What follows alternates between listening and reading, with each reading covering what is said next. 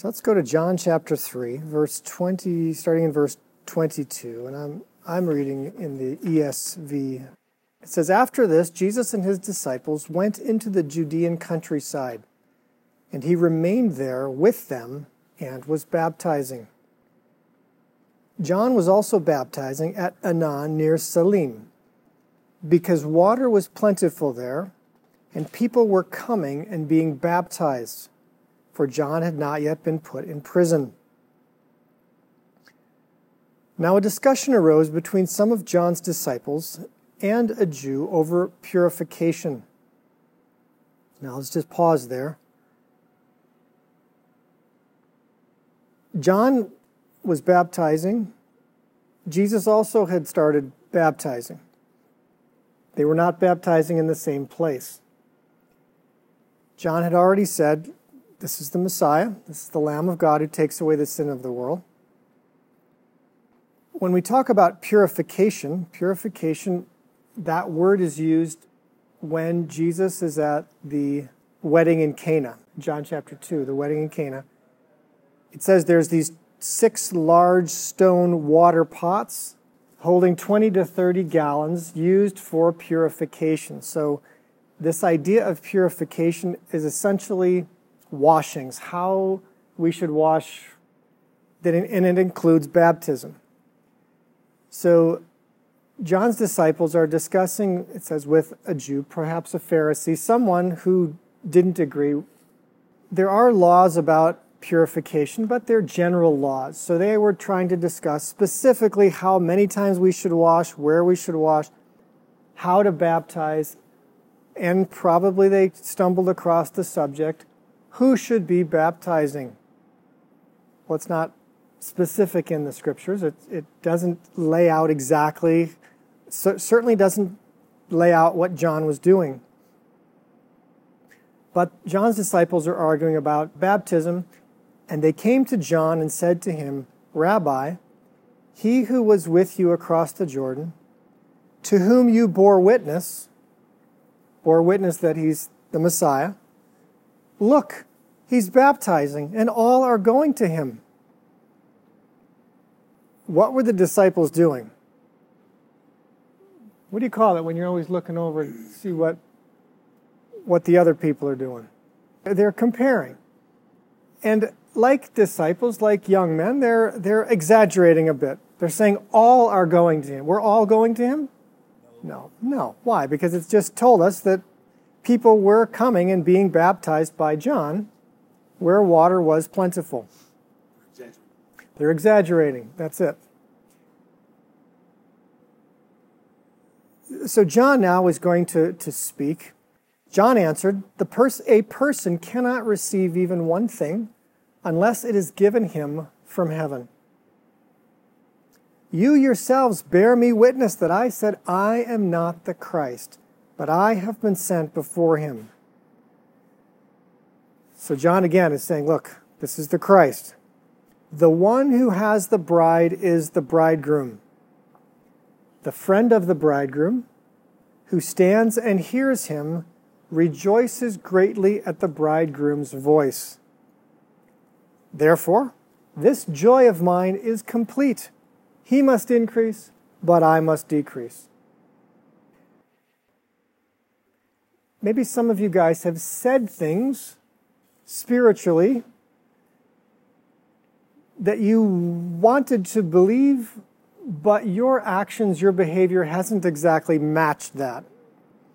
Like you'll say some very powerful words like, "Oh, yes, we should read our Bibles in the morning. Oh, yes, everyone should pray." But honestly, when it comes down to you doing it, well, it was a good thing to say, but maybe you didn't follow through. All right, so you guys know what I'm talking about. I believe that's what's happening here with John. Why do I say that? He just baptized Jesus. The Holy Spirit told him this was the Messiah. Why is John not following him? Why is John not sitting at his feet listening to the Messiah speak? He just said, "The friend of the bridegroom, who stands and hears him rejoices greatly at the bridegroom's voice. Is he listening to Jesus? He's not even in the same town. What's going on? John's 31 years old. He doesn't want to be 31 and done. People are still coming to him. And guess what? He's got plenty of water. His ministry is still thriving. Many are now going to Jesus, and his disciples are noticing the numbers are dropping. They're keeping track. John notices the numbers are dropping, and he says the right thing. He says, he must increase, I must decrease. When Jesus and John are speaking to each other, and they speak to each other through their disciples, there's no record of them ever speaking except when Jesus comes to ask to be baptized by him, which I find tragic. The Son of God has come to earth. John is still baptizing. Why? Because that's his job. He doesn't want to change. He was given that assignment. When you're given an assignment and God wants you to change to something else, it's very difficult to change. Typically, we don't ever listen for other orders. We just keep doing that. I know many, many people in Christian ministries, whether it's a missionary, whether someone had this ministry or that ministry with youth, something happens in the leadership, something happens with the finances, something happens politically, and they're pushed out. They are so angry. That was my ministry. God gave me that ministry. And they are unable to accept a change. They're unable to be humble enough because it essentially requires humility to change, especially when people are coming to you. You got a big ministry, you got a big church. People loved him. He was making a very big splash. This bridegroom, when he talks about the bridegroom, he's talking about Isaiah 62, verse 5. This is what it says. As the bridegroom rejoices over the bride, so your God rejoices over you. As the bridegroom rejoices over the bride, so your God rejoices over you. John is saying, rightly, the one who has the bride being the bride of Christ, the bride is the people are now going to Jesus. See, the one who has the people, the one who has the bride is the bridegroom. But then he says, the friend of the bridegroom, I believe he considers himself the friend of the bridegroom, who stands and hears him, rejoices greatly at the bridegroom's voice. I believe John was talking a big game. Maybe he heard Jesus speak once when they were together. It appears that after Jesus was baptized, he went somewhere for 40 days. Where did he go? He went into the wilderness to be tempted by the devil. That's right. So it doesn't appear that once Jesus was baptized, he immediately started speaking. First, he goes into the wilderness. When he comes back, two of John's disciples, John and Andrew, go over to Jesus. So now Jesus gets his first two disciples. What John doesn't say is, why don't the rest of you guys go follow him? He's the Messiah. Well, he had his own ministry. He had people coming to him. He needed people to help him baptize. But I find it a little bothersome that Jesus is baptizing and John is still baptizing. See, John's willing to let his ministry decrease a bit, but he doesn't know what he's going to do if he actually stops baptizing. He is John the Baptist. That is what he does. And John is having trouble making the transition that this is the Son of God who's here. Why do I think that? Because Jesus says something interesting in Matthew 11:11 when he says, of all born of women, none is greater than John the Baptist. You remember that? The next thing he says, But he who is least in the kingdom of heaven is greater than John. He who is least in the kingdom of heaven is greater than John. I believe what he's saying is John is not in the kingdom. What do you mean John's not in the kingdom? John is the greatest man who's ever lived. Jesus is such an amazing man, God, everything. He's able to give the man an incredible compliment and still use his life to teach. Most people are not even going to understand what that means. They're going to say, oh, John's the greatest. Well, what is the kingdom of heaven? He said, you can't see the kingdom of heaven unless you are born again. You cannot see the kingdom of heaven unless you're born again. And he also says in another place, you can't enter the kingdom of heaven unless you become like a child. So he's saying about John that he's not in the kingdom of heaven. Either he's not born again, the Holy Spirit was in him from the mother's womb, but perhaps John did not become like a child.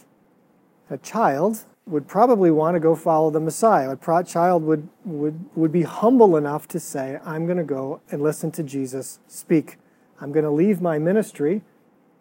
Or at the very least, he might go and make a personal appointment with Jesus, since he's his cousin, to say, boss, Lord, what should I do about my ministry? What would you like me to do now? I'm your messenger. I prepared the way. You're here now. What do you want me to do? Give me the orders. Do you want me to keep baptizing?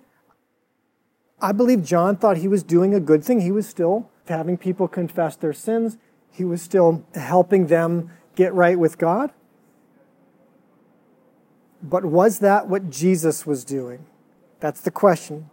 Jesus did some baptizing, but then he started doing some teaching. He started teaching about the kingdom of heaven. Jesus was moving to a different style, and John continued to do the same thing. We love to do what we're good at doing, and it takes a very humble heart to be able to transition, to change when things in life are changing. When your ministry seems to be, the door seems to be closing, the humble heart will look for other things to do. If you've heard Jesus' voice in your life before or in your ministry, are you more concerned with the ministry and how others see you, or in spending time with Jesus? I believe the problem with John the Baptist was that he had made a name for himself. He was so concerned about his ministry, and he talked a good game, but he wasn't spending time with Jesus. He wasn't anywhere near Jesus. Well, what about me? Well, what about you? Let's just take a minute and just think about that. Are we guilty of the same thing? Talking a good game, serving, we're all serving Jesus, where we love to serve Jesus. And serving Jesus is not wrong, but in this case, his service got ahead of his relationship with Jesus. Wanted to be recognized. And we all want to be recognized, especially those of us who didn't have a parent in the house, a father who spent a lot of time with us and recognized us and said, you are a great son. I enjoy being with you. You're an amazing man of God. Here, let me teach you about the Word of God. Well, God promises to be that kind of father. Honestly, it's much more difficult to receive that kind of fathering from someone you can't see than someone you can see. It's just the way the brain works. We talk about God being our Father and wanting to father us and help us, but it's hard. It's hard to spend time and listen to Him when we can go out and get some attention from some other people. Let's just take a minute now. Also, can you hear Jesus' voice, or are you just always assuming your direction is correct? Because this is the direction you were going in some months ago or some years ago, but have you heard Jesus' voice recently? Or can you go to Him, like we're saying John the Baptist could have done, saying, hey, Lord, am I moving in the right direction? Is what I'm doing with my life now what you want me to be doing? And Jesus could have said, yep, you just keep doing it. Or He could have said, no, why don't you come follow me. Come follow me. Let's take a minute.